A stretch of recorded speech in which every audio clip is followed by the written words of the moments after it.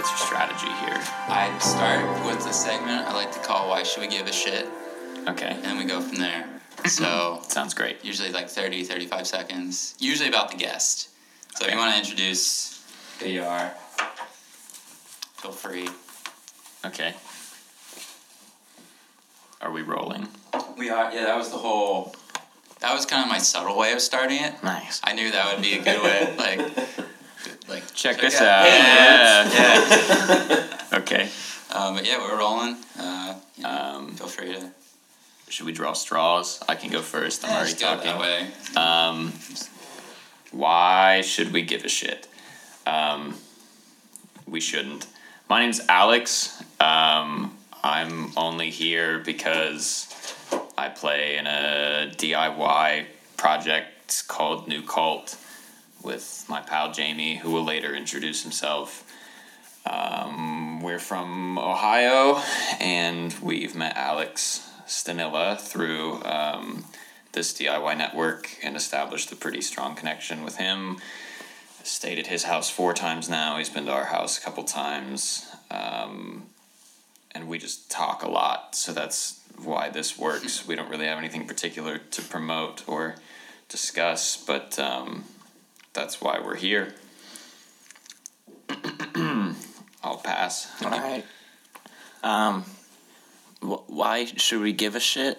Okay, I'll just introduce myself, I guess. I don't know. That seems good. Okay, I'm Jake. I'm a queer punk from Columbus. I'm with New Cult right now, playing music as Kimmy, Vicky. I guess you shouldn't give a shit because none of my music's online, and I'm also not promoting anything. So T-shirts aren't pay what you want though. Yeah. T-shirts are pay. If you can find me, I can get you a T-shirt. They're not online. I'm not going to sell them online, but if you find me, I'll get you one. Cool. I just want to point out that we are sitting in alphabetical order. So, Alex, Jake, Great. Jamie. Killed it. Cool. Oh. So this... Not by last name, though. Too much. Buzzkill there. Mm-hmm. Oh, yeah. Also an Alex sandwich. AJJ. AJJA. Well, it could work either way. Adja. An Adja. Oh, yeah. Because the J's would be the contents of the sandwich, so it's a J sandwich on Alex bread. Ooh, that sounds good. It's a jelly sandwich. A JJ. Or a JJ hot dog. Yeah. Is it a hot dog or a sandwich? Is a hot dog a sandwich? That seems like a direction I don't want to go in this podcast. Is a hot dog a marinara sandwich? Is a meatball a marinara? It's a meatball marinara sandwich. So my name. Who are you, Jamie? Yeah. My name is Jamie. Hi, Jamie. I am also a New Cult, and all of the stuff they said. I'm not queer though. I mean not in a facetious way. It's not my identity, but all the other stuff.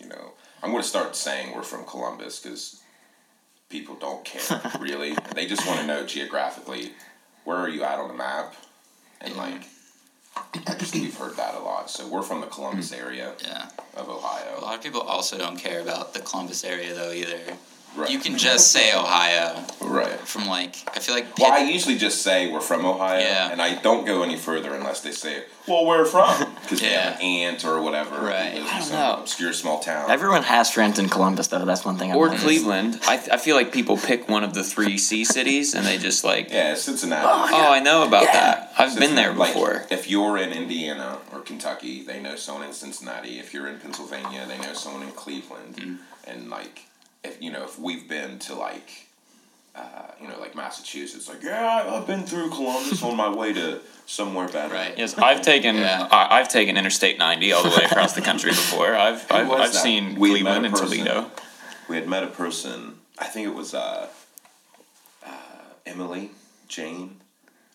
Oh, yeah. Powers? Yeah. Am I saying that right? That was the first show. I think she had told us we played in Harrisburg? Yeah. And she had driven from New York all the way to Seattle, taking that road up north. Yeah. And she knew of Cleveland. Yeah, I've been in Cleveland that way. Yeah.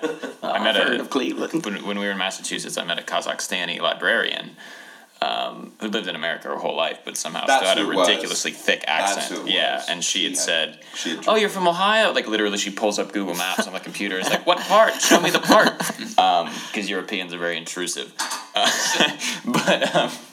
but in a polite way. And yeah, she had said like she had family in like Minnesota or something like that, so she had driven from Massachusetts to Minnesota on I-90 several times. And yeah, I've been through Cleveland. Lancaster, I don't know, I've never been there. Maybe I'll be there sometime. Like, don't lie to me. No, I doubt it. I'm generating a little noise, but I'm just bringing that mic down to my level. Nice, yeah. Yeah, and we give a shit in a different way, I guess. Yeah. Yeah, usually, yeah, I mean, like, why should we give a shit about you? I guess. Right. Like, why should You we shouldn't give a shit about me. That's our, I think we share the commonality of, we grew up Blink-182 fans, so we have that self-depreciating kind of, but we're not so much that way anymore. Like, I think we all learned, I had learned from a pastor early on. I was dating his daughter, and he saw us play a pop punk set in his church, and we would do the "we suck" and whatever, and he had a long conversation. He was a pretty liberal kind of pastor, and he just asked, like, why do you do that? Doesn't make sense to me. And I explained, I was just like, I guess it's just, I think it's funny, and It also covers the insecurity of if I'm bad, then we got there pretty quickly. Like, it just sounds like you're just, it's like it's a mechanism for the insecurity, and like, you guys are pretty good, so you should, if you're good and you keep saying you suck, maybe no one will ever notice that you're good or what, because he was, I don't want to say he was easily impressed, but he was like kind of a normie person, so like, we didn't suck anymore. Yeah. And I think we're all in that kind of position where like, we don't think we suck anymore. Like, we're not 16 and we aren't like emo depressed, but like also, you grow up a Blink punk kid, like, you kind of like, I'm trash. Your shit stinks. we know our shit stinks, and so it's hard to like, why should I don't know that you should care about us. Not in a bad way, just in a realist just in sense. a neutral,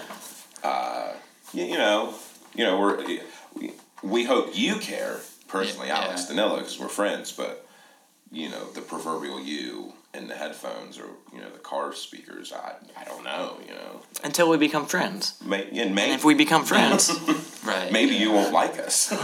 Right. I feel like in the context we have to exist within, where we met Alex Danilo through the ever-expanding DIY music scene, we have to address our role in that. Like,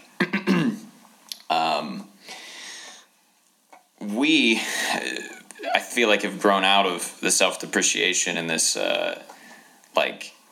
we're the new cult thing that Jamie and I do, especially Jake, just generally comes across as a more humble person than we do, I think. But I mean, it is we play to a television that displays some intentional political narrative during the set, and what we're doing on this run that we're currently on that has brought us here to Lebanon, Pennsylvania, is like, it's like very disruptive. There's a lot of scenes of police violence that are pretty graphic, unedited, just the raw footage of people being murdered by the cops, and that's like in a DIY scene that's normally like, that is that like Blink-182 self-depreciating, like, we're just here to fuck off.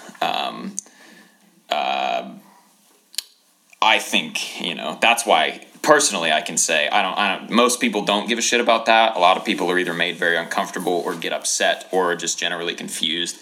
But that's why I give a shit about what we're doing, because that's like a pretty, the arrogant perspective I have about what we do is like, I've never seen a band make me feel the way people describe to me that our set makes them feel. At least in the, in the context of going to weird houses and bars to play random shows because somebody I met on Facebook helped me set it up. So I can say that's why I give a shit about what we do. Yeah. It's We had this interesting conversation the other night in Roanoke with a couple friends after the show, and we got to a place in the conversation where I was able to kind of process on my own this set specifically, like a lot of the narratives that I try to make. I usually try to weave you through the dynamic of what I think music is. I try to do that visually. So and a prerequisite for that, you got to understand, we literally are, New Cult isn't really, it isn't tongue in cheek really. We literally, if we could start a cult, we would, because I grew up an evangelical Christian, so I understand the power in it. And now it's a wannabe Marxist radical. I know that's the kind of shit you can do some remarkable things with. So if you stumble into a cult, you've not, that's something you can't buy that. And so with that in mind, as psychopathic as this sounds, I designed these videos to go on that. I know that it's the way, people who are predatory towards young people. Sure. It's very revealing of me, but I designed the set to take you on this roller coaster where I know at the end I usually give this speech that makes you feel good because you just went on this roller coaster of every set will start out with a meme that makes you laugh and everyone feels comfortable. That's always intentional.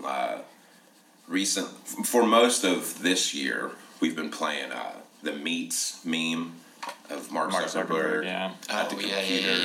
And so when folks come into the show, everyone, I shared that. Remember, you shared that. Right. And now we're we have this intimacy. Other bands can't do this. Other bands are sharing that meme, if that makes sense. But it's just the TV doing it. We don't even really say much hey, we're New Cult. Right. Fuck off. We're going to play now. And it's all intentional. But that dynamic is usually how the sets go.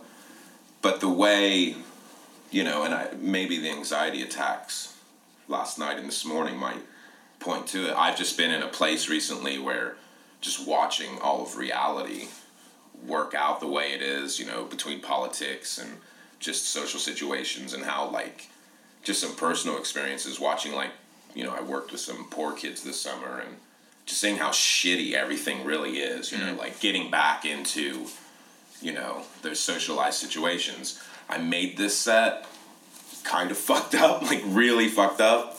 And we were having that conversation with some friends in Roanoke. And I was able to kind of, for the first time recognize, I made it fucked up because I share that sentiment with Alex. I do think usually what we do is important. That's why I don't really like touring or anything. I hate it, honestly. But I do think it's important to fuck with people's heads. But this particular run, I really do feel I described it as it's just kind of us going into a city and throwing a grenade in the room. Right. There's a new song that we've been playing that the chorus is literally just I want to fuck it all up, and that's you have a lot of conversations with people who play DIY shows and do the DIY tour, and we talk shit all the time on this notion of I want to pay my rent with DIY. I want to pay my rent playing music. I want to in some, whether it's this explicit or not, I want this to become a career opportunity. I want to fit this really exciting different thing that I feel I get to do into some normie box where things could just work out for me where it's sorry, I'm tangenting. I would say even this DIY structure has become a very it's a normie thing that people do. Touring is so available to people, and people try to make it so much I just want this to be my job. I want music to be my career. It's not this it's not viewed as this really unique cultural experience that we get to live out, where you can actually share music and do this weird thing on such a massive level. It's been compromised, and so we talk a lot about the appropriation of DIY culture. It's still a very commercial and not really that culturally rich thing. And so even that, like, it's a unique opportunity where we have access to actually go and disrupt it. We can actually go into those spaces and fuck it all up in a way that, like, you can't do it like a bank or something, which is where I'd much rather fuck things up. But this is or even on that small scale, fucking it up in a way people won't. You can't really fuck it up because most people are self-interested. And again, that's like, I'm trying to be in particular lately in saying, like, I don't hold individuals responsible for, like, socialized behavior. But most people are narcissist, self-involved, beings because of the conditioning of our society. And so they're living, most DIY bands or musicians, they're living out this, program directive to, like, pay your rent playing music. Like, that's not it's not a thing they created themselves, because, like, we'll have this conversation a lot. And, like, even with some like-minded friends, they'll still be like, yeah, but wouldn't it be cool? and I guess where I would be maybe pretentious and maybe a bit arrogant about it, but, like, that just seems like such an unintellectual space to allow your brain to be in. Like, you can't even pay your rent with jobs anymore. Well, yeah, I mean, literally those semantics, but, like, yeah, wouldn't it be cool if you could pay your rent playing guitar? But, like, also, wouldn't it be cool if I could just, like, touch you and, like, take your cancer away? Or, there are lots of things that would just be cool, right. But can we be intellectual about, like, what we're doing? And to that point about, like, appropriating DIY culture, like, I take it personally. Like, I grew up in pretty extreme poverty. Both my parents dropped out of high school, before they were 17. My mom dropped out in 10th grade. And that's to say that I have a lived experience where punk was a thing that radically changed my life. Mm-hmm. And so to see people, that commodified state that Alex describes, like, it went from being, like, these cool shows that all the freaks did at the VFW hall on the side of town that, like, everyone, back when I was a kid, like, going to punk shows, you were like, I hesitate to, just all the homophobic culture, like, you're a queer or gay or, like, like, growing your hair out or, like, wearing wearing pink studded belts or, like, the bracelets or, like, whatever that, kind of commercialized expression that you're trying to cultivate to, like, show other people, like, I'm a freak. Back in, where I come from, and I hesitate to describe it this way because I don't want to be, like, a conservative. I don't want to sound like a Republican. Like, it's not about making punk great again. It's about just getting capitalism out of punk, getting capitalism out of DIY. Because, like, it really is, like, the place we were just at in Roanoke, like, it was fucking DIY. Like, Ryan Ham is a really cool person. Like, their house is, like, exactly what a DIY show should be. Like, hey, I got some kids involved, and, the high school kids are, like, getting a taste of, like, the community you can build through music, and they bring all their friends out, and it's just this opportunity for people to have new experiences, and, like, money was, like, at the bottom of the list of everyone's concerns. It still exists. Like, I'm not cynical and think, like, DIY or punk's dead. It's just, like, I'm angry because, like, most of what people are calling DIY and punk is just fucking, it's just ticket bullshit. Yeah. It's the same old shit. They just appropriate the experience. And I would say because of that, like, because that takeover exists and is obviously the prevailing force in not just DIY, but anywhere a capitalist market can penetrate some element of, like, really genuine culture or expression and humanity, like, it's going to do that. It's everything that can be turned into a market will be turned into a market as, capitalism breathes what we interpret to be its last breath. But we've been there before historically, and it found new markets. So, like, this concept of fucking it all up, it's actually, I think we have this, we had a conversation in Roanoke. This guy, after our set, came up and said, like, I really like what you're doing, but I'm a little more, maybe he said nihilistic, or maybe he just said, like, I don't have that kind of hope. And Jamie said, like, well, that's a character I play on stage, because if you're being a realist about it, even the small scale, like, trying to disrupt somebody's headspace in a room in someone's house, where you just got to play a show, like, trying to fuck it all up, that moment still lasts for a half an hour, and then they go outside. If it's too much, maybe they make it to the end of the set, but either way, when the next band comes on, that moment's over, and the prevailing culture, or just the prevailing force in all of it is, I would say, pretty anti-culture, but it becomes a culture of, like, it's marketized. You are there to find a way to express yourself individually, as opposed to like uphold some sort of political community value and turn this into anything meaningful. And that's, we don't have access to disrupt anything more than that. But no matter what you try to disrupt, it's fleeting, and your disruption will be stifled. Do you remember? It happened. I think it was this year sometime, but it was this year. That Banksy piece that was sold at the auction, and they had designed that piece to like self-destruct if it had ever been sold, and at the auction, it sold for whatever $1 million, and then it just like burst into flames. Really? And the piece like disintegrated. And I'm not sure what the combustion was, but when it was done, it was a quote that said, and I'm not sure who it's attributed to, but it said, the act of destruction is an artistic one. And I hesitate to romanticize Banksy, because like they're almost kind of the antithesis of the kind of art that should be being made. I don't know. There's a lot of hearsay and mythology around it. Like, I don't know what Banksy is or isn't, but my point being, like, that really did help quantify like a feeling I've always had. Like, growing up poor, like there is just this, I don't know, like I really feel a line, like I just want to fuck it up. Like I've always been the kind of person, I've always had a hard time like writing love songs or and it's not like I'm an unemotional person, it's just like a lived experience of what I think like real poor people go through. Like those things are always just assumed. Like, you love your mom, you love your dad. If you've got a partner, you love them. The things, the feelings that you have to like music's about discovering like the innards of yourself.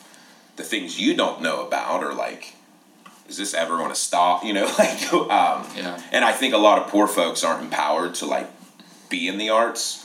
It's another, if we were to talk about the interesting place we are in history, it is one of those things that's helped liberate people out of, like these class divides. Because like poor people can make music now, like, and I say it unironically or not even facetiously. Like, that's why you have like the ICP phenomenon. Like it all came from, like, however absurd it might be perceived, like that's a fucking legit community that is like millions strong. Like, they are a force to be reckoned with, so much so that like they're a fucking gang. You know what I mean? They're so powerful and dangerous to the institution and the establishment. They've been designated a gang by the FBI. And the point being, like, so when the sentiment of like wanting to fuck shit up, like, it's not a new phenomenon in the sense of like the revolutions happen because of that feeling. Like, we aren't the first people to go from town to town to tell people they need to fuck shit up, but like we are in a unique position to where, like, most of my friends in my social circle didn't have the life I had, and that like that's a new thing for like a poor fuck like me to like be able to hang out with the well-to-do. And so like that kind of I speak in symbol. Usually it's the cake batter that you've never tasted before, like you just never had that recipe of like, what would happen if ICP like hooked up with Jay-Z? What would happen? Like, it sounds absurd, but like, what could you do politically and socially? How could you change material circumstances if you had those two like fucking they're hurricane forces, like they're fucking powerful forces, regardless of what criticisms you give either one, like, and you throw them both together, like that chaotic energy, like those are the kinds of grenades that I'm talking about. Just and like this particular run, like it's focused on like Black Lives Matter philosophy of like just forcing folks to not be able to be comfortable, and that is kind of destructive. We've had conversations recently too about like, now I don't have a position on it. It's just something I think we should talk about as a society. Like, we live in such a neoliberal place where like violence is just written off. And again, I'm just thinking out loud, but like part of, what we've been doing this last half of the year is like, are there forms of violence that could be constructive in a political means? I'm always resistant and hesitant to like commit violence against a person, like direct physical violence, but like making someone watch Eric Gardner get choked out in New York, like that's a violent act. That's something because you're not the typical American, whether you're white or not, the typical American just doesn't want to see that. Yeah.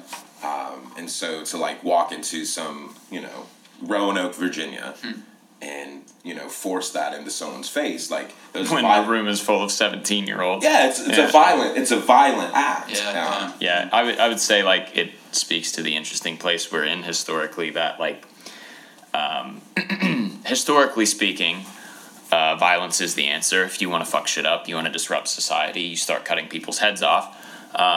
But most of the time, that's like people who have not.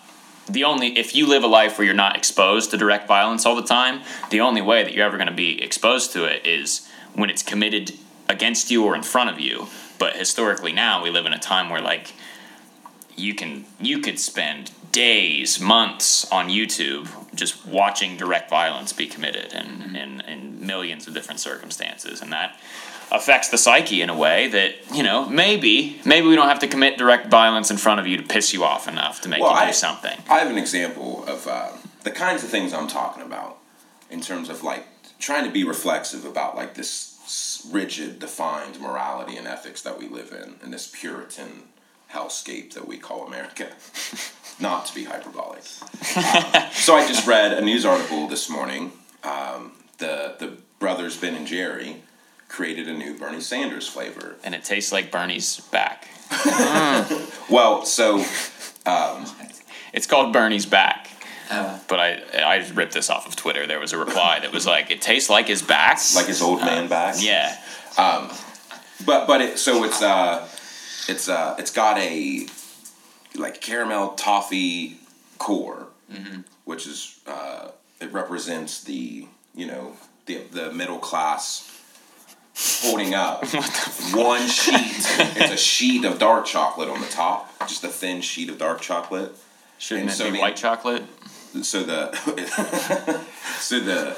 sheet of chocolate on the top is being propped up by like the core of the caramel toffee. There's 1%.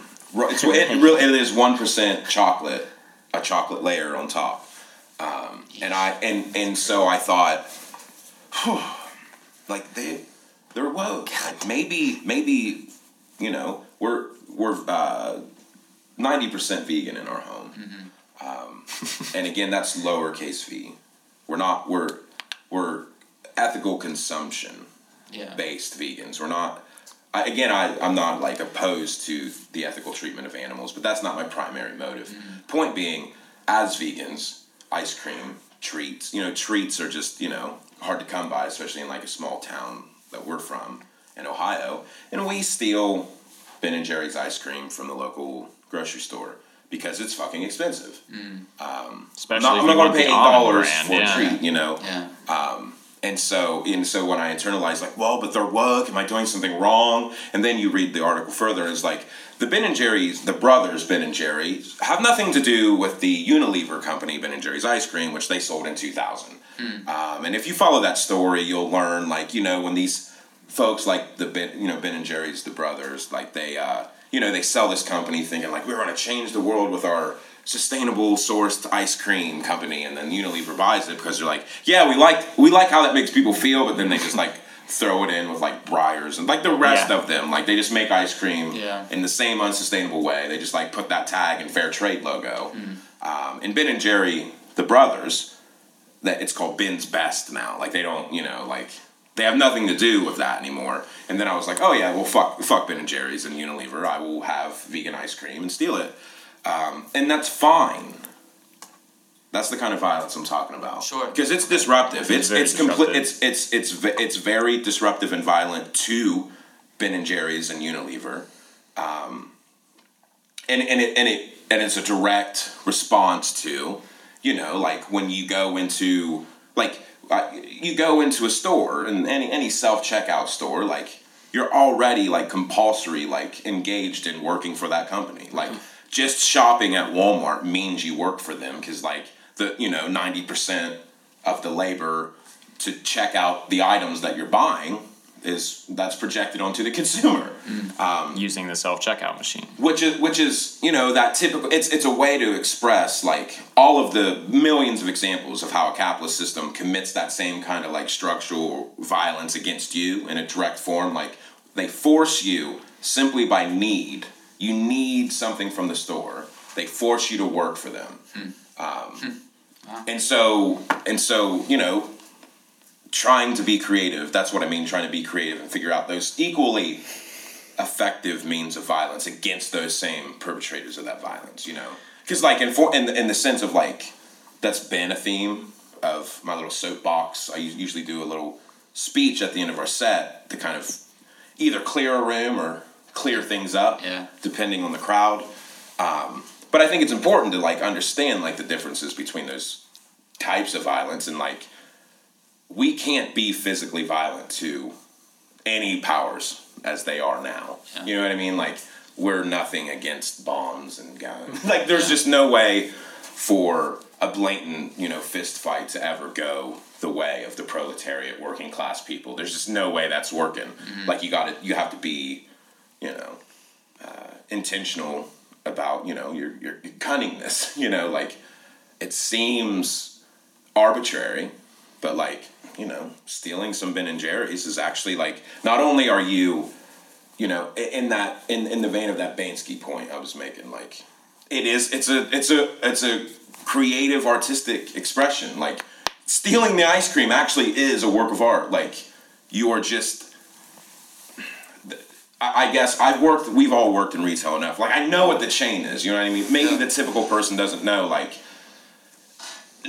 a month, 2 months, 6 months, 1 month, sometime within the next year, someone's going to do inventory.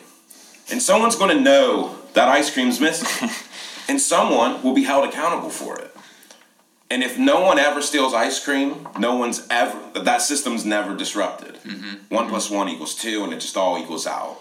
But when you do these actions, you disrupt that system of, like, conformity, and you make people think, like, because the disparity between we commit a violence of, like, I stole a pint of Ben & Jerry's ice cream, which is very passive in the sense of, like, how it affects people in the immediate.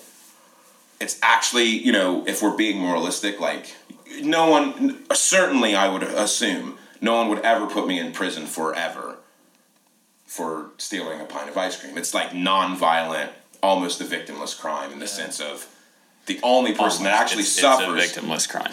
Well, corporations, some could argue, are directly impacted.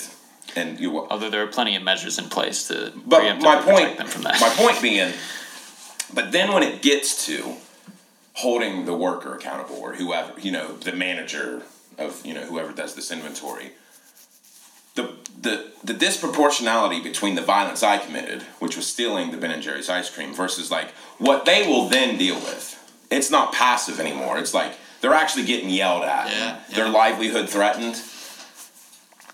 To, your traditional Puritan moralist, they would say, and that's why you shouldn't steal. But should we allow ourselves to live in a system where if you don't obey the rules that disproportionately distribute all of the wealth and resources to a minority group of people, and if you do anything in the contrary, you will be violently disrupted in your livelihood, resources, and the already disproportionate share you get will be disrupted at such a violent form. Like, I feel like that's a system that, like, needs to be like, we should be stealing everywhere. Like, every city should have a car stolen from a fucking dealership once a day. Like, 1 car a day should be stolen. Like, that's the kind of violence that would need to be perpetrated against these entities to really, to really make that kind of difference of, like, at least disrupting it enough for people to wonder, like, should I be getting yelled at for this? I don't know, and in a sense of, like, framing the debate like outside of your normal politics, just for example, what comes to my mind is like you have, when we're talking about self-checkout machines and things, you have people like my grandma on Facebook all the way to like a book I read about how technology is taking over the world and we need to have a more humanist perspective. Like it's almost like a broke, woke, bespoke meme about like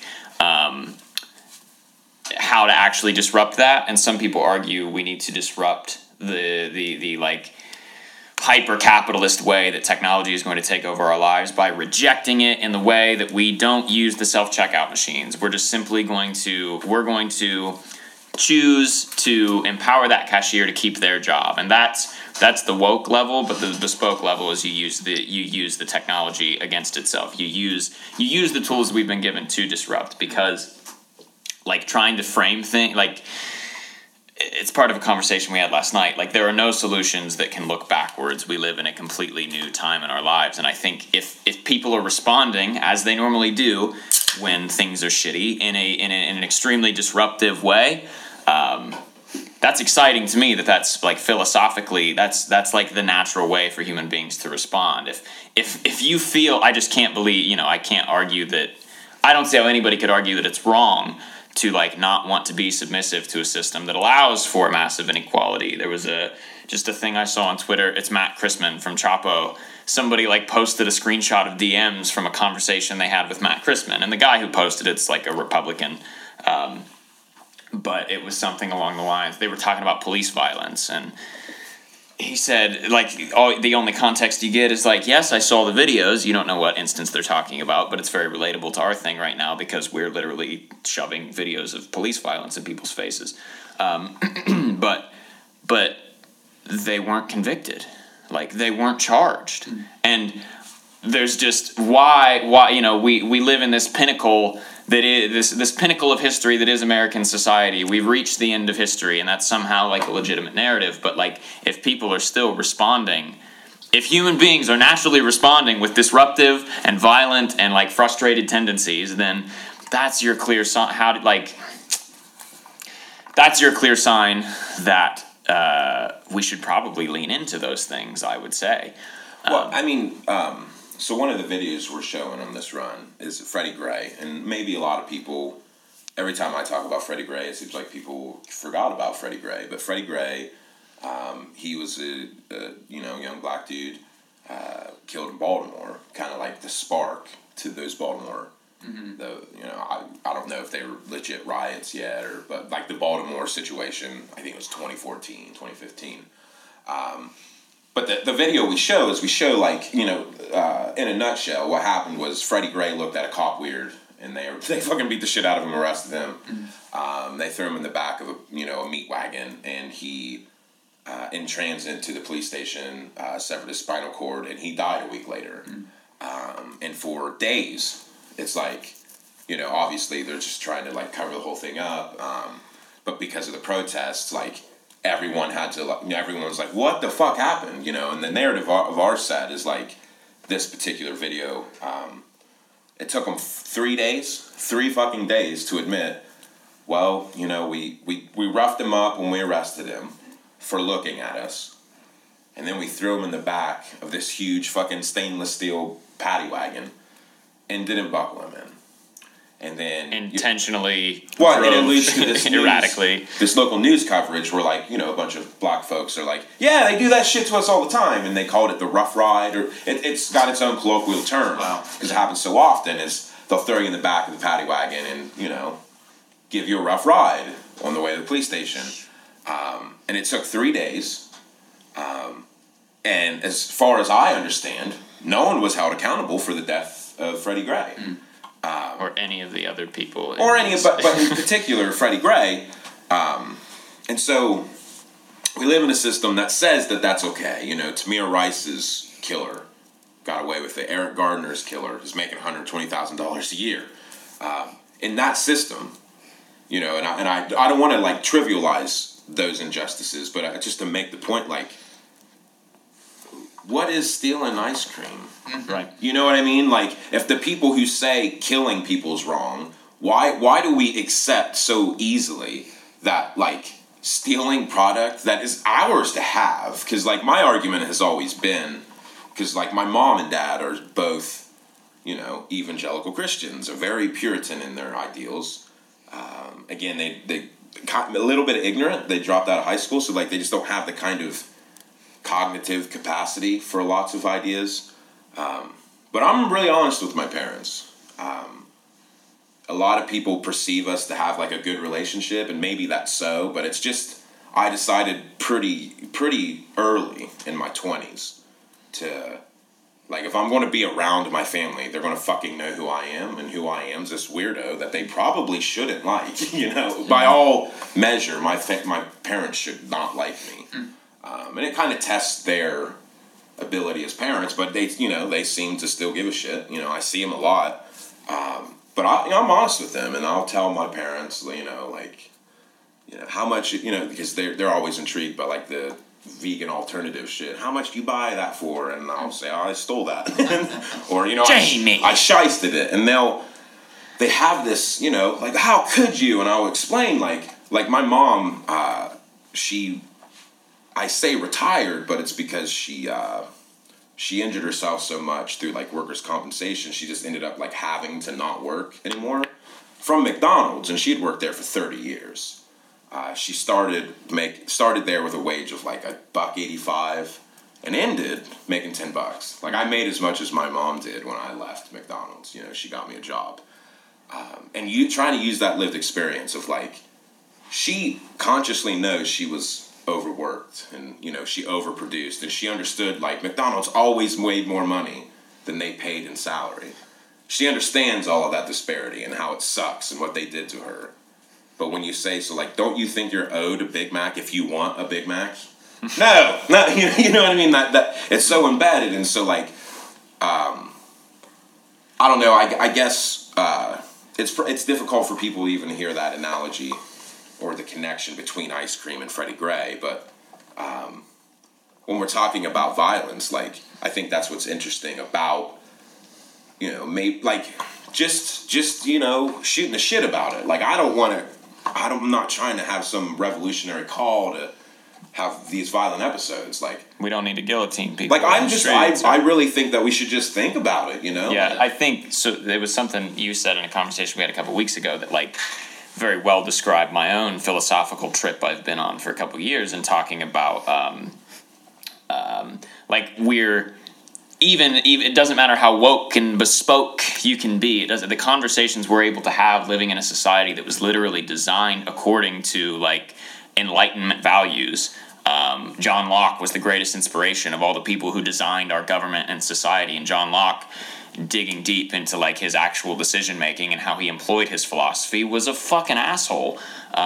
He was very elitist, and that's the way society has been designed. Like, and the moralism that is supposed to be embodied by, like, it's a philosophical tradition that comes from, like, pre-Reformation Catholic St. Augustine. It is, like, we literally live in a Puritan society. You said not to be hyperbolic, but no, really, at the core of our ability to think, it's not just the way we behave, it's our ability to think about, like, moralism and good behavior is based on this idea that there is some there's God's will out there, and it's the human being's responsibility, being gifted this life and all the good things that come of it directly from God. It's our responsibility to align our individual choices and will with the will of God, which is obviously so clear. To align that with just that point of, and whether or not you believe in God.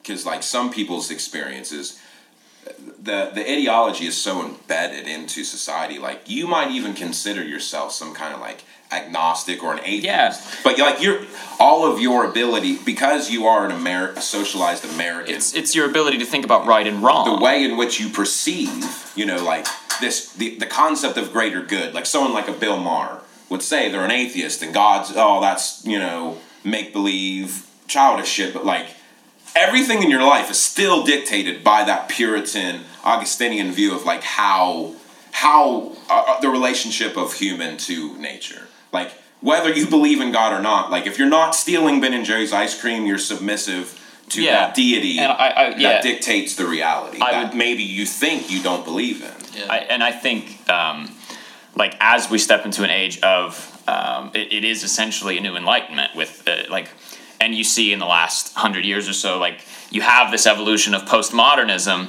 and a new kind of philosophy that at times is used to justify a complete lack of ideology, a complete rejection of any submission to any dogmatic thought process. And that's like, I think that actually makes a lot of sense to be in the place we are, because we need new ideologies to be able to explain the reality we're living in, because as we're experiencing breakdowns of political systems, it's just a representation of this fact that, like, powerful entities are not presenting a version of reality that is believable. And so we need a new version of reality to talk about and understand in order to form a cohesive society. But nobody can present that to us, because, like, everything is in decay and already disruptive in itself. The only way we're going to arrive at some new philosophy or new organization of society is, like, disruptive experimentation, I would say. And that's the fun of postmodernism, is that moral relativism of, like, nothing's really wrong. If it can happen, then it is just, it's real, it's possible.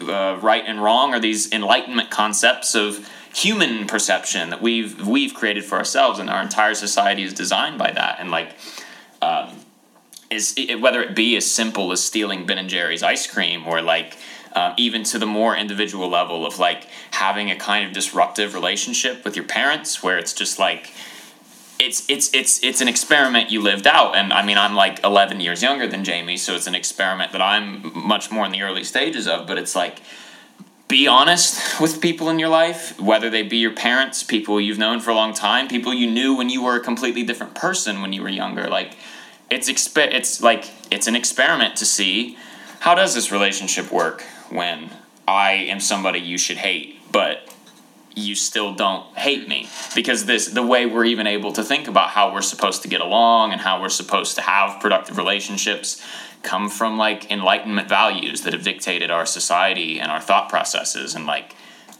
that's what's so exciting about all of this. You can scientifically predict some really, really grim, like, social realities, ecological realities, political realities. Things look really bad, but everything's so new and different that you get to live really experimentally, according to how you feel compelled to do so. And it's inspiring to me that so many people do seem to feel compelled to,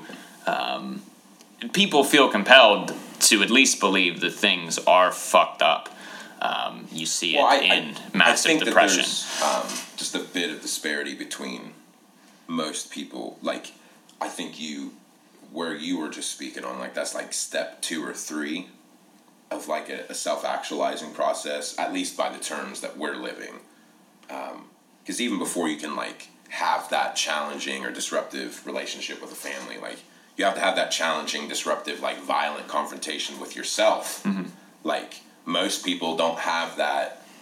You know, I was overhearing a conversation you were having earlier in the kitchen, like, just going down the path of understanding of, like, the self-actualizing of, like, what is my ego in this system, and to question your own,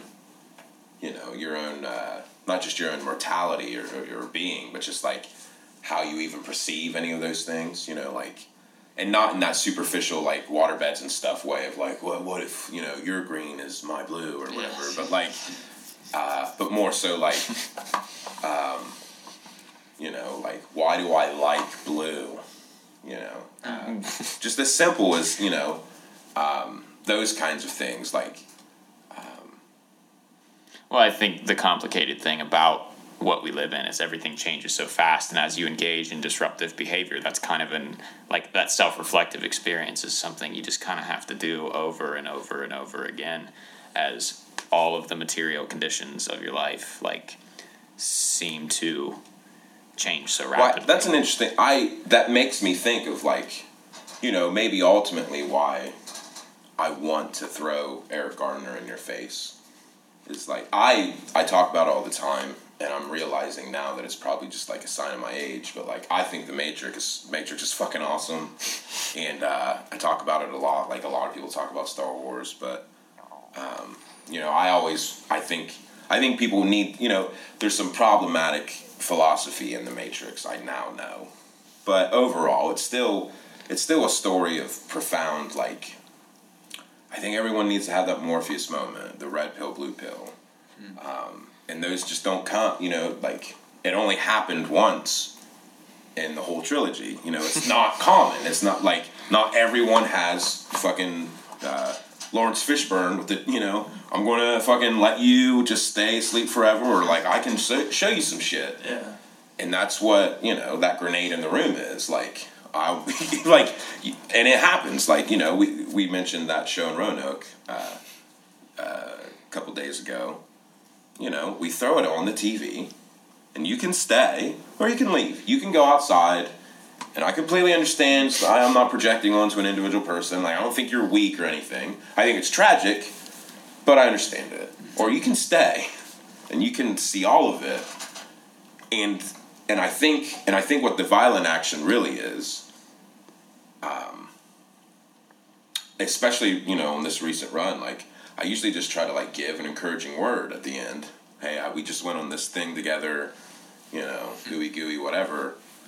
And I just kind of, like, Buy a t-shirt. I keep talking, and I've been doing this for a while, not even just on this run, but just, like, we're kind of like I think our shtick is a caricature now in our scene in Ohio, you know, Columbus and the like.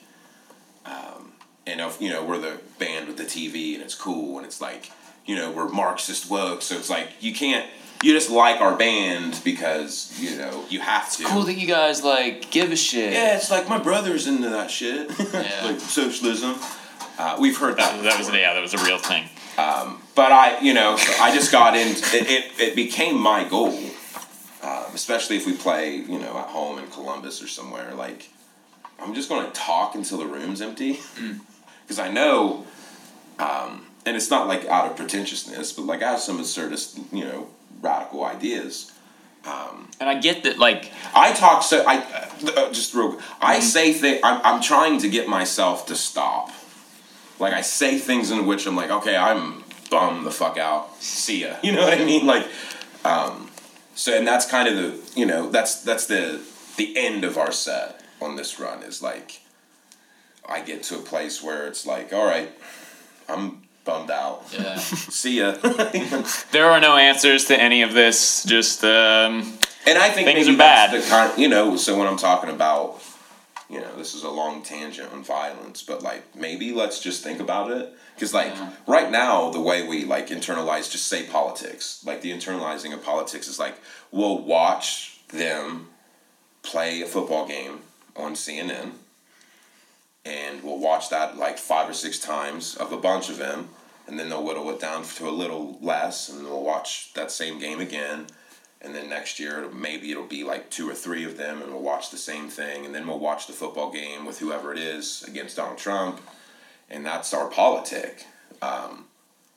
You know, like there was an episode at this second Democratic debate on CNN where some protesters, you know, broke the story, and you know, like fire Pantaleo, and, you know, and giving shit to Bill de Blasio for Eric Gardner's murder. He has within his power to fire that cop, and he hasn't done so, and he's stating that he has faith in this institution that, you know, me and Alex just kind of systemically broke down. It's like it's fucking garbage. Like, yeah, you want us to trust in a system that systematically allows police to indiscriminately kill black people. Consequence free. Yeah, I mean, even in Jamie's long rants at the end of sets, there's a bit.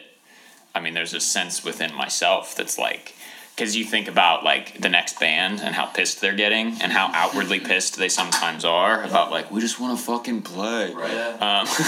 And then there's the people who are there to see them that are like, what? It happens, but that's like, I mean, I even have to personally, as simple as an experience as it is to like sit at the drums and let Jamie rant,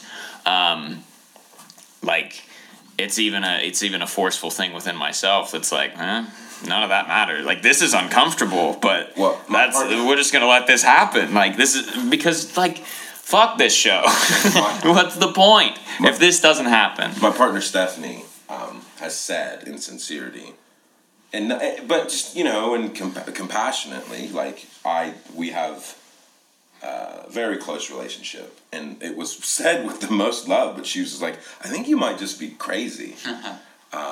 And I'd had conversations, you know, on the trip, you know, this run, like, mental illness runs in my family, and I don't know if I'm just, like, headed towards some psychotic break or not. I'm completely aware of it, you know, like, and considering, like, my background and, you know, the life I live, like, it would make complete sense, you know. There's definitely subconscious traumatic responses, And so when I think about, you know, what I always, and I don't say it to be, like, self-important or self-righteous, but, like, I know the things that I say, especially, you know, like this high school kids, like, this is not going to ever happen for them. And it's not like a Christ complex, but, like, to me, like, that's what I think the artwork is in our band, is, like, I get to, you know, I don't know, we had this experience in Philadelphia, you know, like, and I don't know, maybe I do feel very proud of it, but I'm able to, like, I'm so intentional about, like, breaking that, you know, static. Like, I remember, you know, we were playing in Philadelphia, and I got a room, like, just a room in a bar in the middle of, you know, like, South End Philly, to shut the fuck up for, like, a minute. And it was like, wow, you know, like, that's, and like, taking that away from out of myself, like, that's what you can do if you, like, steal Ben and Jerry's ice cream. Like, you really can. Like, that's a profoundly artistic. Yes, the moment was like it was clear, like, you don't know what to do with it once you get there. Right. But it's just like, hey, shut up, everybody, quiet. I got something really important to say, and then you get the moment where you've silenced well over 50 people in this room in this upstairs bar in Philadelphia, and it's still not silent because we're a bar, and the upstairs of another bar. So downstairs you hear, and it's just like. But you still have this moment where everybody's like, what the fuck is going on? Yeah. And it's like, oh, wow. and that's, I would say, like, if we're speaking to the philosophy of where we are in history, like, that's the moment you got to seek. Like, where you genuinely, for a moment, don't know, like, I have something I don't know what to do with. And everyone can do that. Right. You know what I mean? Like, it's not a Christ complex. Like, I just know, like, just the experiences I've had. And I just know that people like me don't normally get in situations like I'm in terms of, like, I've been, you know, when I was a Christian, I would say I've been blessed with a life of opportunity, but in all you know, just the your circumstances are just pretty cool. Well, my circumstances, I have tricked my way into, you know, into a life that, you know, is unique for my perspective.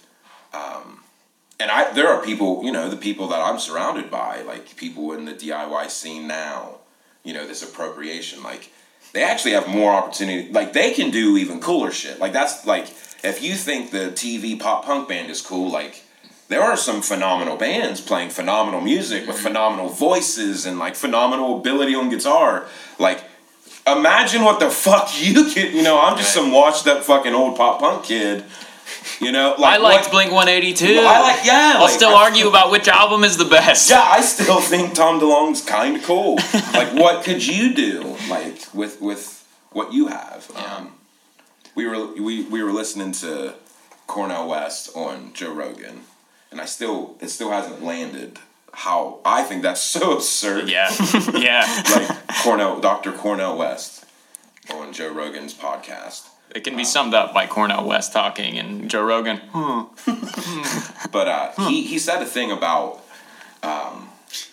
you know, Joe Rogan asked, like, why do you think humans have a hard time with freedom? And Cornel West talked, you know, he alluded to freedom is courage, and that's kind of short supply, and like, you know, the innate nature of humanity, at least to how humanity is socialized to power structures. And I guess, you know, if I were to boast for myself, the only thing I can say is, like, all you got to do is just have some courage. Like, that's the thing I know. That's why I keep doing it. That's, I define my own character by knowing, like, I think it's cool that I'll do that. Like, Alex described, like, I know when the band thinks I'm fucking lame. Like, shut up, Like, I know it. I see it. I can't imagine it's terribly comfortable to do what you're doing. Like, I know, I can see it happening.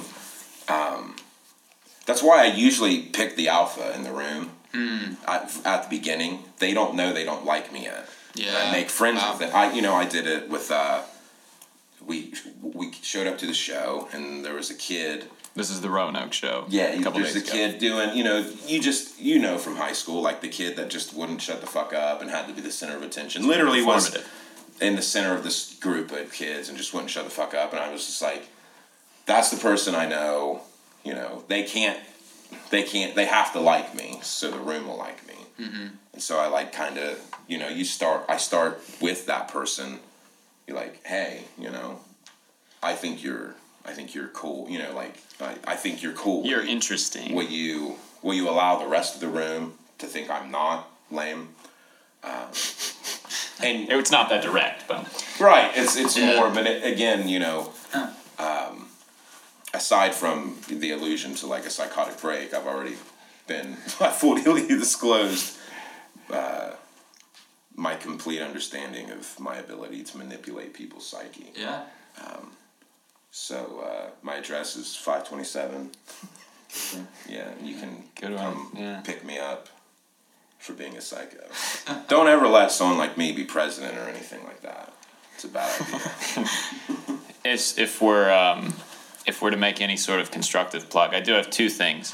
The first one is to talk about in the disruption of, I don't know if anybody, it's been all over my Twitter feed because I'm engaged in leftist Twitter, but if you were to look, there are a lot of fucking liberals who talk about, I'm going to vote for whoever I think has the best chance of beating Donald Trump.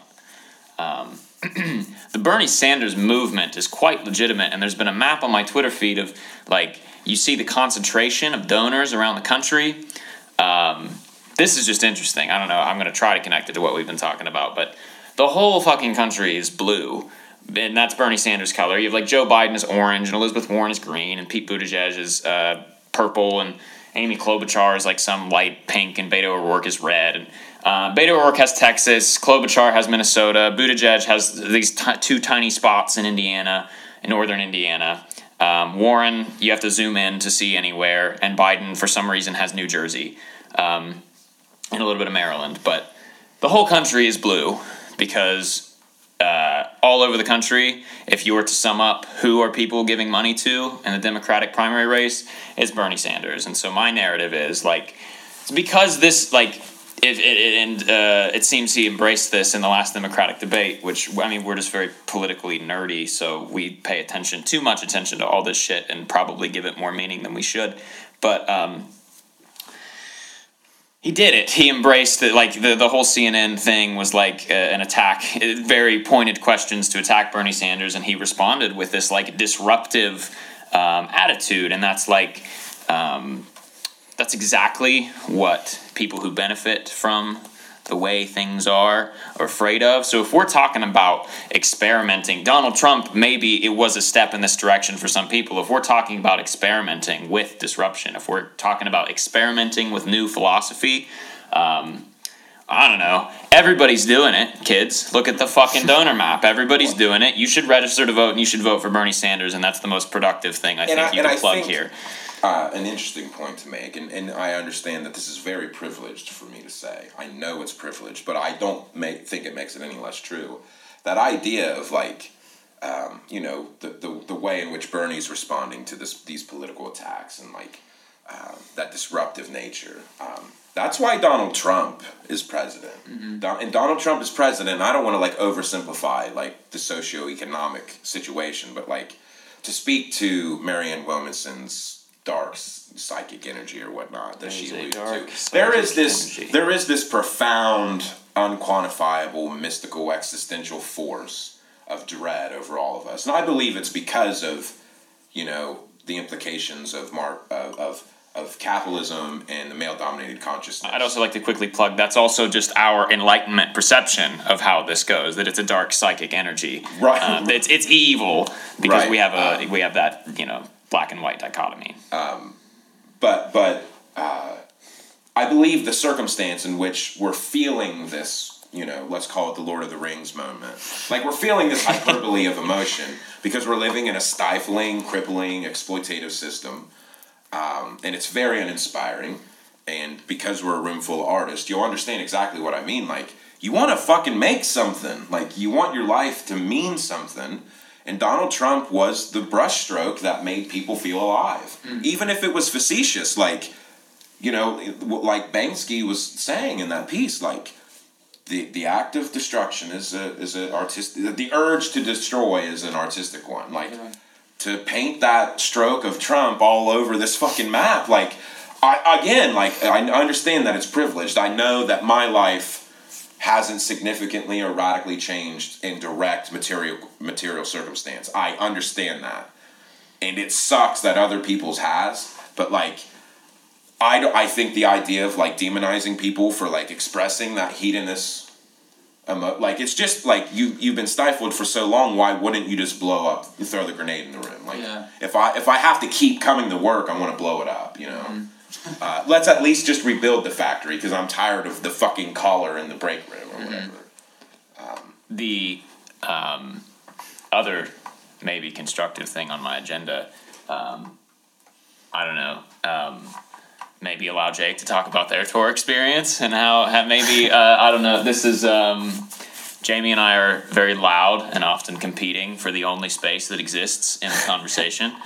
And that's literally what happened for the last hour or so. No, it's okay. I just wanted to sit in anyway. Yeah, where we at? 120. Let's see. You say 1:20? The time in the afternoon. Oh, I see. 120 hours. Oh, I thought an hour and 20 minutes, and I was like, shit, that's a long podcast. No. Well, possibly. Yeah. I don't even know how to work this fancy thing. Let's see. But yeah, keep going. Keep like.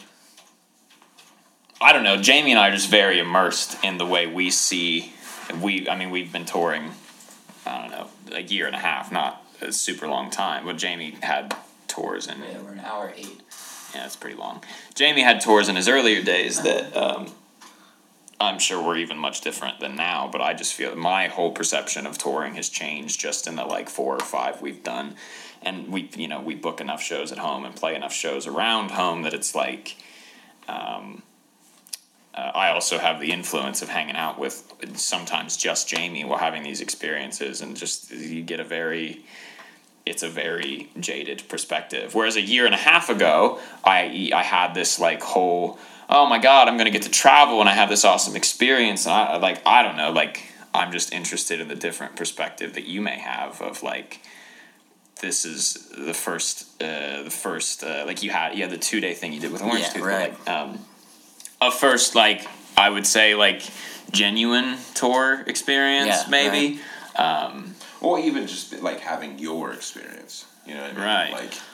Taking your expression to people, if that makes sense. Yeah. I don't know. I guess I've been in, I think, maybe stage 1 of where, if you guys are in stage 3, I'm in stage 1 of kind of going down that rabbit hole. And so for me, I guess it's been a lot of, I've been thinking about just trying to figure shit out recently, just on a very big scale of what is the point of playing music? Am I doing this for fun? Am I doing this for expression? Am I doing this for narcissistic reasons? And so, I think coming out is it's a nice way to examine sort of what is the point of this. And I'm not sure if I've come to the conclusion of one, because I definitely share some of the similar frustrations you guys have about the appropriation of DIY culture and sort of just how fake it really is, and how just blatantly narcissistic it can be. So I guess my experience has just been sort of like trying to figure out in a lot of ways like what music is to me and like what is the point of it. But I ultimately think it boils down to like expression and community for me. And it's been a lot of fun seeing kind of your guys' expression because it's a lot more direct than mine is, and I kind of like envy that from you guys. And so seeing you guys kind of alienate, I don't know if alienate's the right fair. word, but yeah, maybe, but like really just kind of confuse people. It's been fun. I think it's made me sort of examine like the purpose of like, what is the point of making this shit? Is it for myself? Is it for others? Is it for a message? Is it for a purpose? Is it just to do a thing that makes me feel good as a musician? I think I'm like 75% like narcissistic. I do it because I love to do it. Like I have no. Well, and I think that's okay I mean, to it's realize. just like everyone in the room. Yeah. Is Oh, that. yeah. Like I say blatantly to anybody. I don't give a fuck if you like our, like, that's why our band is designed the way it is, because I want my life to be meaningful, because I am a narcissist. And I also am a pretentious asshole, so, like, meaning doesn't mean, like, make people feel good about their girlfriend or boyfriend or partner or whatever. You know what I mean? Like, for me, like, the whole band was designed around, like... You're going to watch me do what I want to do. I'm still going to write songs, because I enjoy writing songs, and I will... I've lived, at 33, I've been in some shitty relationships, and I've lived a domestic life. I lived with a child, and, like, worked the job, and, like, was playing stepdaddy or whatever. And I mean that to be as minimalistic as it sounds. I fucking hated it. Like, I don't understand how people have kids. And I'm throwing shade. But Usually my accidentally. point being, like, I didn't play music for, like, 2.5 years, And, like, I played guitar and shit, but, like, for me, playing music is, like, writing songs that I think are important and make me feel a way, and then making other people listen to them. Because at my core, I am a Puritan mystic. I still would identify as a Christian, but I'm also an atheist. But those two things, like, I think being in a room playing guitar for people, there's a thing that happens. It's unquantifiable, but I believe something happens, and I feel something from it. But, like, I also know I don't really care if you like it. You know what I mean? Like, the point Jake was making about, like, alienating a room. I'll maybe cancel myself here, but like yesterday when we were waiting on you to show up for to the place in Lancaster, there was a guy outside, and we had realized that the guy had been waiting for his wife, and they were getting ready to go do some kind of gender reveal episode. I don't know if it was a party or photo shoot. She just had this gigantic balloon. And it just reminded me, it was an opportunity to kind of get a punchline of a thing my uncle used to do all the time. I experienced it a lot. My mom had told me a story once. One of the first times he did it was when he was in his teens. But they would be driving down the road, downtown in Lancaster, Ohio, and he'd yell out a window to a couple, "Fucker, I did." And you'd see him, like, instantly get in this fight. And that's how I was socialized, like, just to be, isolating and divisive. Vulgar and yeah. Because it's just where I don't want to, and I think I have the authority to say it, because I grew up poor, I'm still poor. It's not that poor people are, like, gross people, it's just, like, there's this subconscious anger that can never really be pinpointed. And so you just kind of, that was my uncle's grenade, and that's kind of, so, like, when we clear a room, so to speak, that's just doing what I think is natural, Yeah. And so the only way to reconcile my love of music and my urge to do that, is that's why our band is what it is. It's exactly that way my point, that's a long tangent to say, we're not narcissists. Right. I mean, I think we're 100%. Yeah. Like, I mean, if you're only 75, I'm worse. Than Yeah, you. yeah. Like it's all narcissism. There was this show in Roanoke. It was like you normally don't play a packed house show doing these shitty tours. It's like, crazy. and it was like this tiny. It's a music video scene. You got like between 30 and 40 people packed into a room where a fire marshal would say maybe 7 people should fit, and you're like crammed against the wall, and it got so fucking hot. But like in the middle of our set, like we have one song that, I mean, we have 2 songs, I would say, Cultural Violence and If Hell Is Real We're All Going, that as we wrote them, we explicitly defined them as like, yep, these are the show-off songs.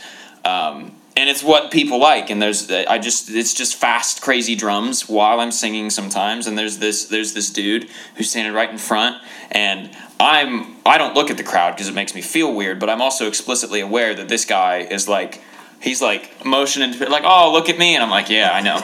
But then after this song, you can't shake that. Like, I mean, Jake and I kind of like in our high school teen years, like played music together almost exclusively for at least a few years, and like I just have to assume like the same kind of narcissism. Like we had the same Blink-182 kind of pop punk culture, so the reasons we play music are probably pretty much the same.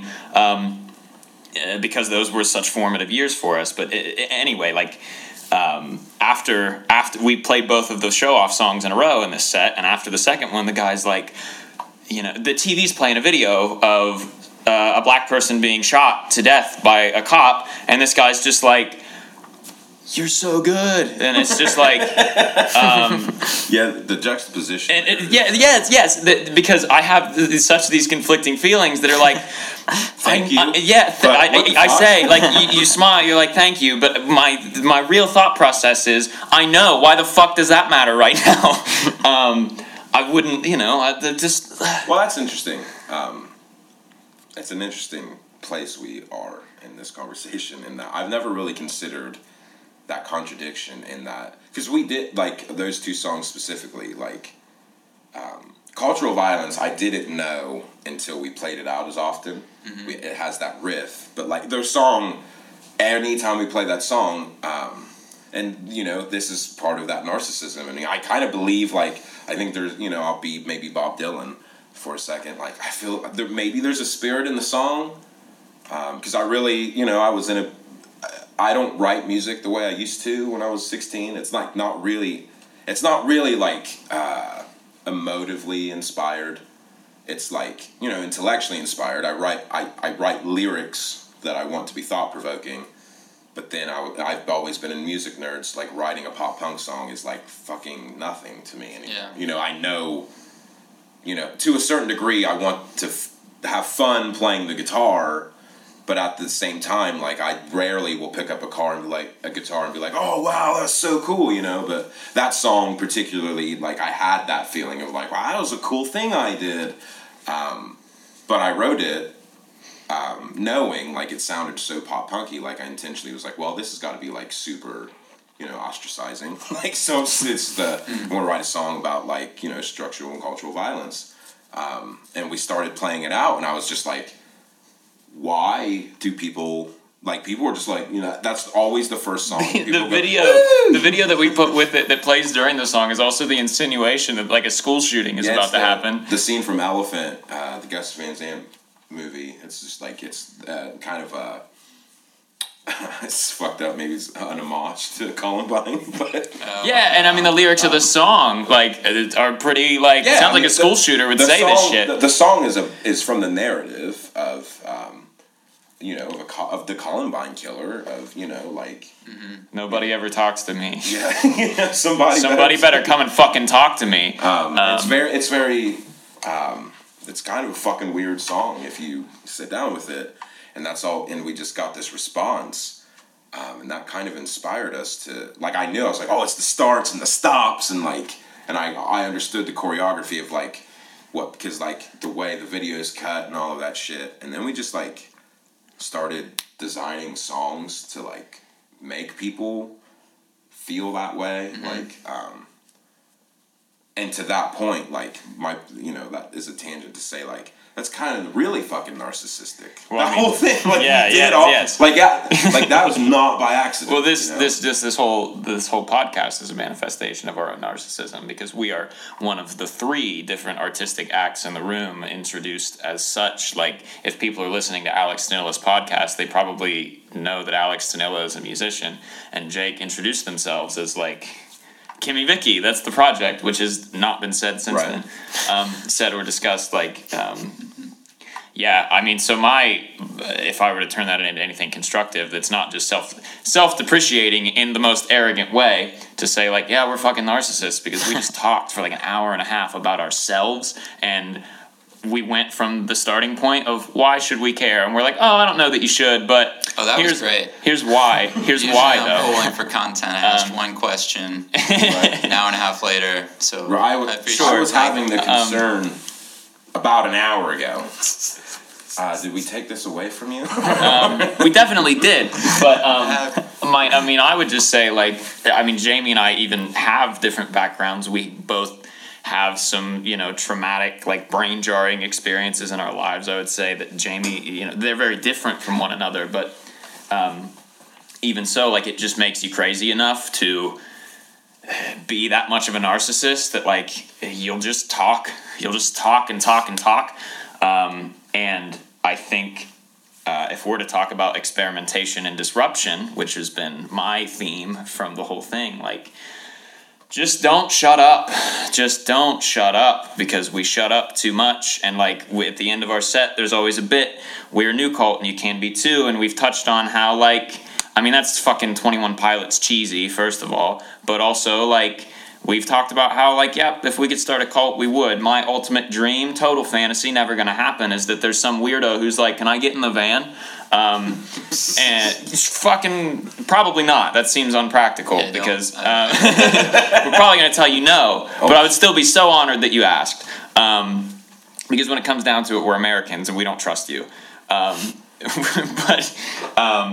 ultimately, I would say, like, what we do really isn't that hard to do, and you can do it if you just don't shut up.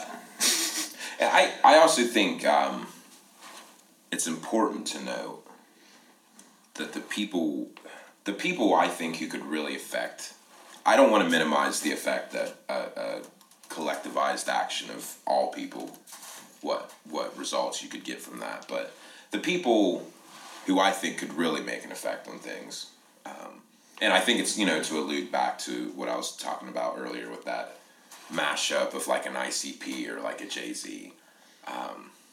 The Juggalos, or, like, my kind, the West Side Scumbags. Those are the people that I really think that can have that insightful disruption. But I think it's important to recognize, like, we were having a conversation with our buddy Wes. They're in a band called Waxjaw, and they identify as a queer band. And I've learned a lot about, like, personal experiences from queer people from being friends with those folks. And they were talking about this common DIY ethos of, like, kind of demonizing, like, the pursuit of, like, money or whatnot. And as a Marxist, I still adhere to the idea of being very critical of capitalist pursuit. But I know, like, I'm not opposed to people, like, you gotta pay your rent. Mm-hmm. And I'm not saying that I believe that you should pay your rent playing music, but if you can, that's fucking cool, and don't stop doing that for some altruistic, Yeah, we just talked about, Jamie has a friend who, like, lucked into just being in a signed hardcore band, and it's like, well, yeah, you just don't stop. Right, just, like, keep doing that. And that is, going back to the whole violence against the system. That's one less person working in an office or working, getting some sort of, contributing to some sort of Social Security or whatever, that's one less taxation. Even if you're in a well-to-do band, you're still not doing very well. Like, unless you're, like, fucking Rolling Stone or Nickelback shit. Like, if you're signed to some, like, top-notch indie label, like, you're still going to be 30 years old and broke. Yeah. Like, it's just not going to turn out well. You're not getting health care. Yeah, you're still like fucked. You're a private it's like there's been a lot of attention on like the WWE, like just wrestling's. There's this. I could go on a whole tangent, but I'm not going to. A succinct story. John Oliver did this whole bit on like, you know, Vince McMahon and how big of a piece of shit he is with like how he treats, like the WWE is like this $1 billion entity, but they hire all of the wrestlers as private contractors so they can exploit them like, you know, like fucking Masons get exploited or like carpenters do, you know, like they're just private contractors who put their bodies like in the air and shit. What a narrative. We need a wrestlers union. I'm calling on. And I mean, it's the same kind of, you know, the way Walmart just stifles all of that kind of movement. Like WWE does the same thing. That's the same kind of experience musicians are living through, you know. Yeah. Like most musicians have the same experience we're having. It's just they have a more reliable network and consistency to, you know, the frequency in which they can escape reality and eat and be sheltered is, you know, it's a higher frequency than the 1 or 2 weeks we'll plan for ourselves. But the idea of, you know, that's a tangent to make the point of like the people who really could impact, you know, and have those productive expressions of violence in that way. I think we often forget like how oppressed and exploited other people are, because like I lucked out and I got out of it, you know, like it's not that I'm out of the system of poverty, like I didn't conquer it, but like I lucked my way into a group of friends, a social circle that like helps me live a life that I wouldn't have been able to live by myself. And talking to West, my point was they were talking about, they had a friend, it's a band of all trans people, and they're always competing with that, you know, the bougie perspective of like, you should just make art to make art, you know, and whether it pays or not. But like, I never really considered like a group of trans women getting stuck in like Alabama. you know what I mean? Like there's a financial, like there's a direct material circumstance for them that like, are we to say that trans women shouldn't be able to tour because they could get stuck in Alabama? You know what I mean? Like semantically it sounds like a bad idea, but if we're talking about like living free and like having liberated lives, like trans women are the women, you know, they need to be out and fucking yelling and fucking shit up. And I would imagine that a great deal of them, you know, like a great deal of poor people who come from places like I did, they just can't, you know, even, you know, I'm not going to romanticize and suggest that there's an Eddie Van Halen out there in, you know, some Appalachian town, or, you know, maybe there is, but like, I'm not Eddie Van Halen. Like, I'm not all that gifted, you know, like all of the perceived ability that I have is just mastering that narcissism, you know, that we alluded to earlier. Like I can trick you into having an emotional, you know, reaction to a video I've edited, you know, like that's a great example. Like people think I'm like this great visual mastermind, but it's like I didn't make anything that you're seeing. You know, it either happened or I took it somewhere. You know? It's like, you know, it's just a zine in a movie. You know, like it's all collage shit. And my point being, like, a lot of folks who could actually be impactful just don't have the opportunities that I had to figure out how to like manipulate people in that way. It would be interesting if you could get a word count for how many times I've said manipulate. I think it's only been a few today, but I'll do it. Yeah. I don't know if there's a conclusion to be had from any of that. I got one. Okay. Any last plugs or final? I'm just gonna say eat the rich. Right. And vote for Bernie Sanders. I would like that. I understand if you think it's all fucked and have your own narrative. I'm there some days. I do think. Oh, here we go. Just sorry. If I'm gonna like just be cheesy and plug a thing, in terms, I plug the idea of like, Jake just had this experience recently. Like, the first job I ever had, I worked for 7 years. My mom got me a job at McDonald's, and I worked there for 7 years because I thought that this particular time and place presented to me. And I think most people who are in that, rigmarole and some shitty job, because it's shitty, most people, anyone listening to this probably has a shitty job. There are other shitty jobs.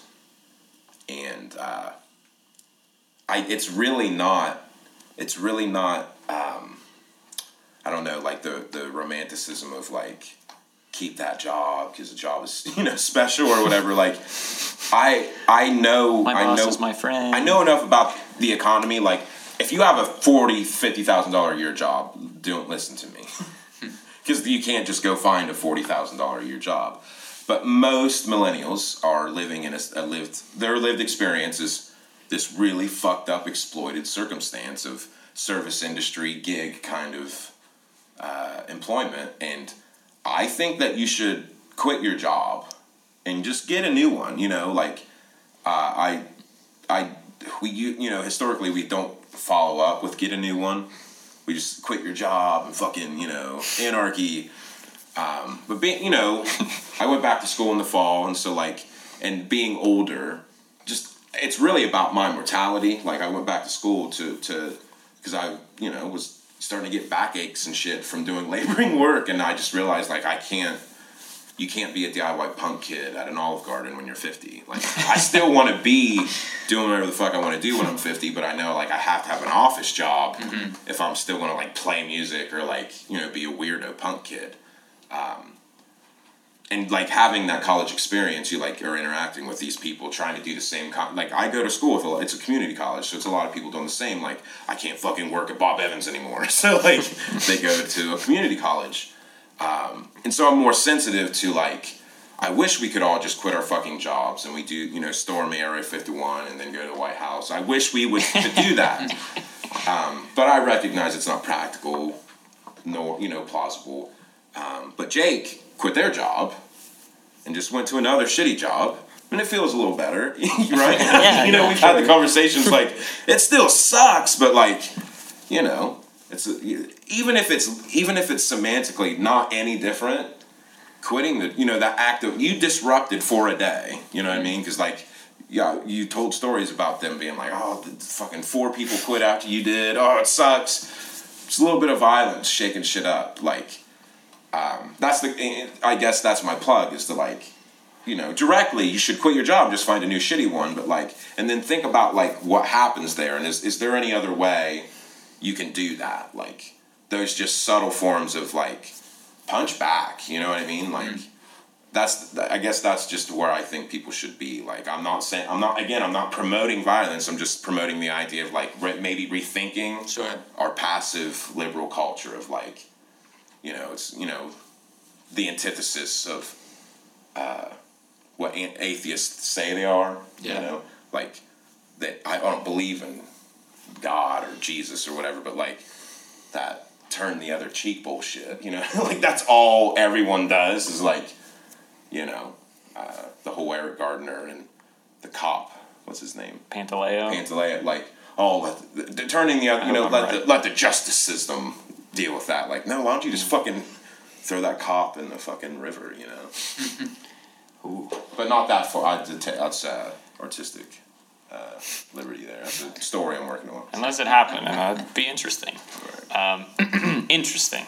That was my plot. That's, less intellectually, more hyperbolically, eat the rich.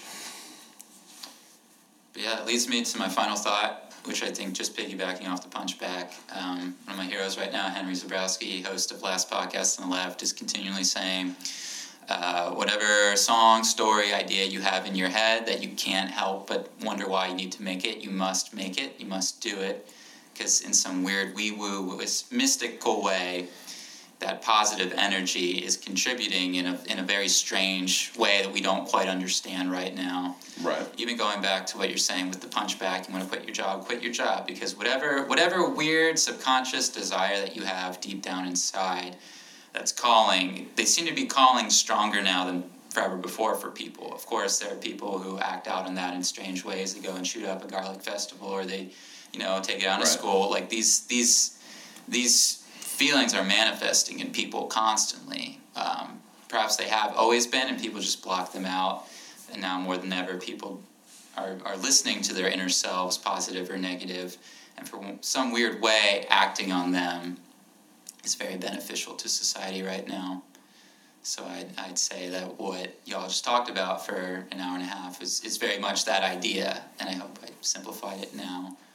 Oh, definitely. I think that's really succinct. Kind of like removing any kind of like political ideology. Like that's just like the innate sense of humanity is like. I think that I believe, uncynically, that human nature is good. We're fine. However subjective good is, but like we're fine. Human beings, I think, again subjectively, love each other, and we share that same sense of like. I just think people want their things and ideas and expressions to matter, and to the point of like, I just think people don't act on. I think it's important. Because I think every one of those things, like your succinct, poetic way to inspire people, that's the violence I'm talking about. You know what I mean? Like a person quitting their job, or like making, we all, every one of us, started in a shitty band or acoustic project. And it sucked, and it was disruptive. It was violence in like the sense of like, maybe it's liberal, progressive. Hyperbole, but like no one wanted to hear you. you intruded on people's time and space to make them listen to that thing. My family got mad when I would show them my music. Right, like stop it, shut up. That sucks. And it takes a particular breed of narcissist, like all of us, to follow through. But like, I think it is an inspiring, directive. Like maybe summon, maybe it's not even narcissism. Maybe it's just like having courage to pretend to be a narcissist. Yeah. To make your thing and express it and share it. Because I agree. I think that's important. Again, because I'm still a closet Christian. You went back into the closet. Yeah. Christian closet. Yeah. I'm a recovering Christian, I guess.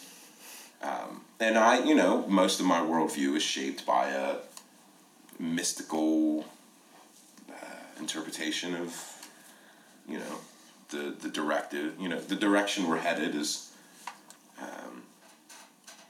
of the sort that I believe that we have a power to affect it. And I think more people should make things outside of the capitalist idea of production, but make things that make you feel like today was worth it. Yeah. Let's go swimming. And with that,